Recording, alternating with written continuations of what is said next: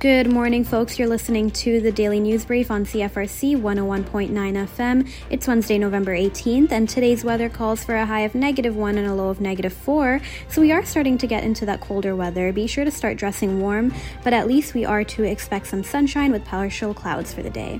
Queen's Student Wellness Services is running a flu vaccine clinic for Queen's University students this week until November 20th.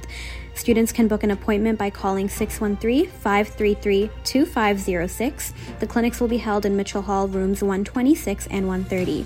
Students are required to bring their student ID card, their provincial health card such as OHIP, or a university health insurance plan, which is their UHIP information.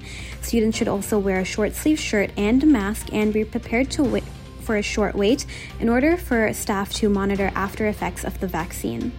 Public health experts advise that the flu vaccine is the most effective way to protect the health of individuals and communities during the annual flu season, which usually peaks in the wintertime.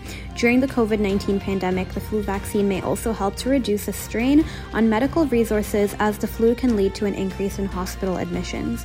That's your CFRC Daily News Brief. Have a news update to share? Reach out to news@cfrc.ca. I'm Alexandra Fernandez. Have a great rest of your day, folks, and don't go anywhere because we got a 4-hour special of Indie Wake Up Call broadcasting from our radio station in Old Farm Fine Foods. So coming up next right here on CFRC 101.9.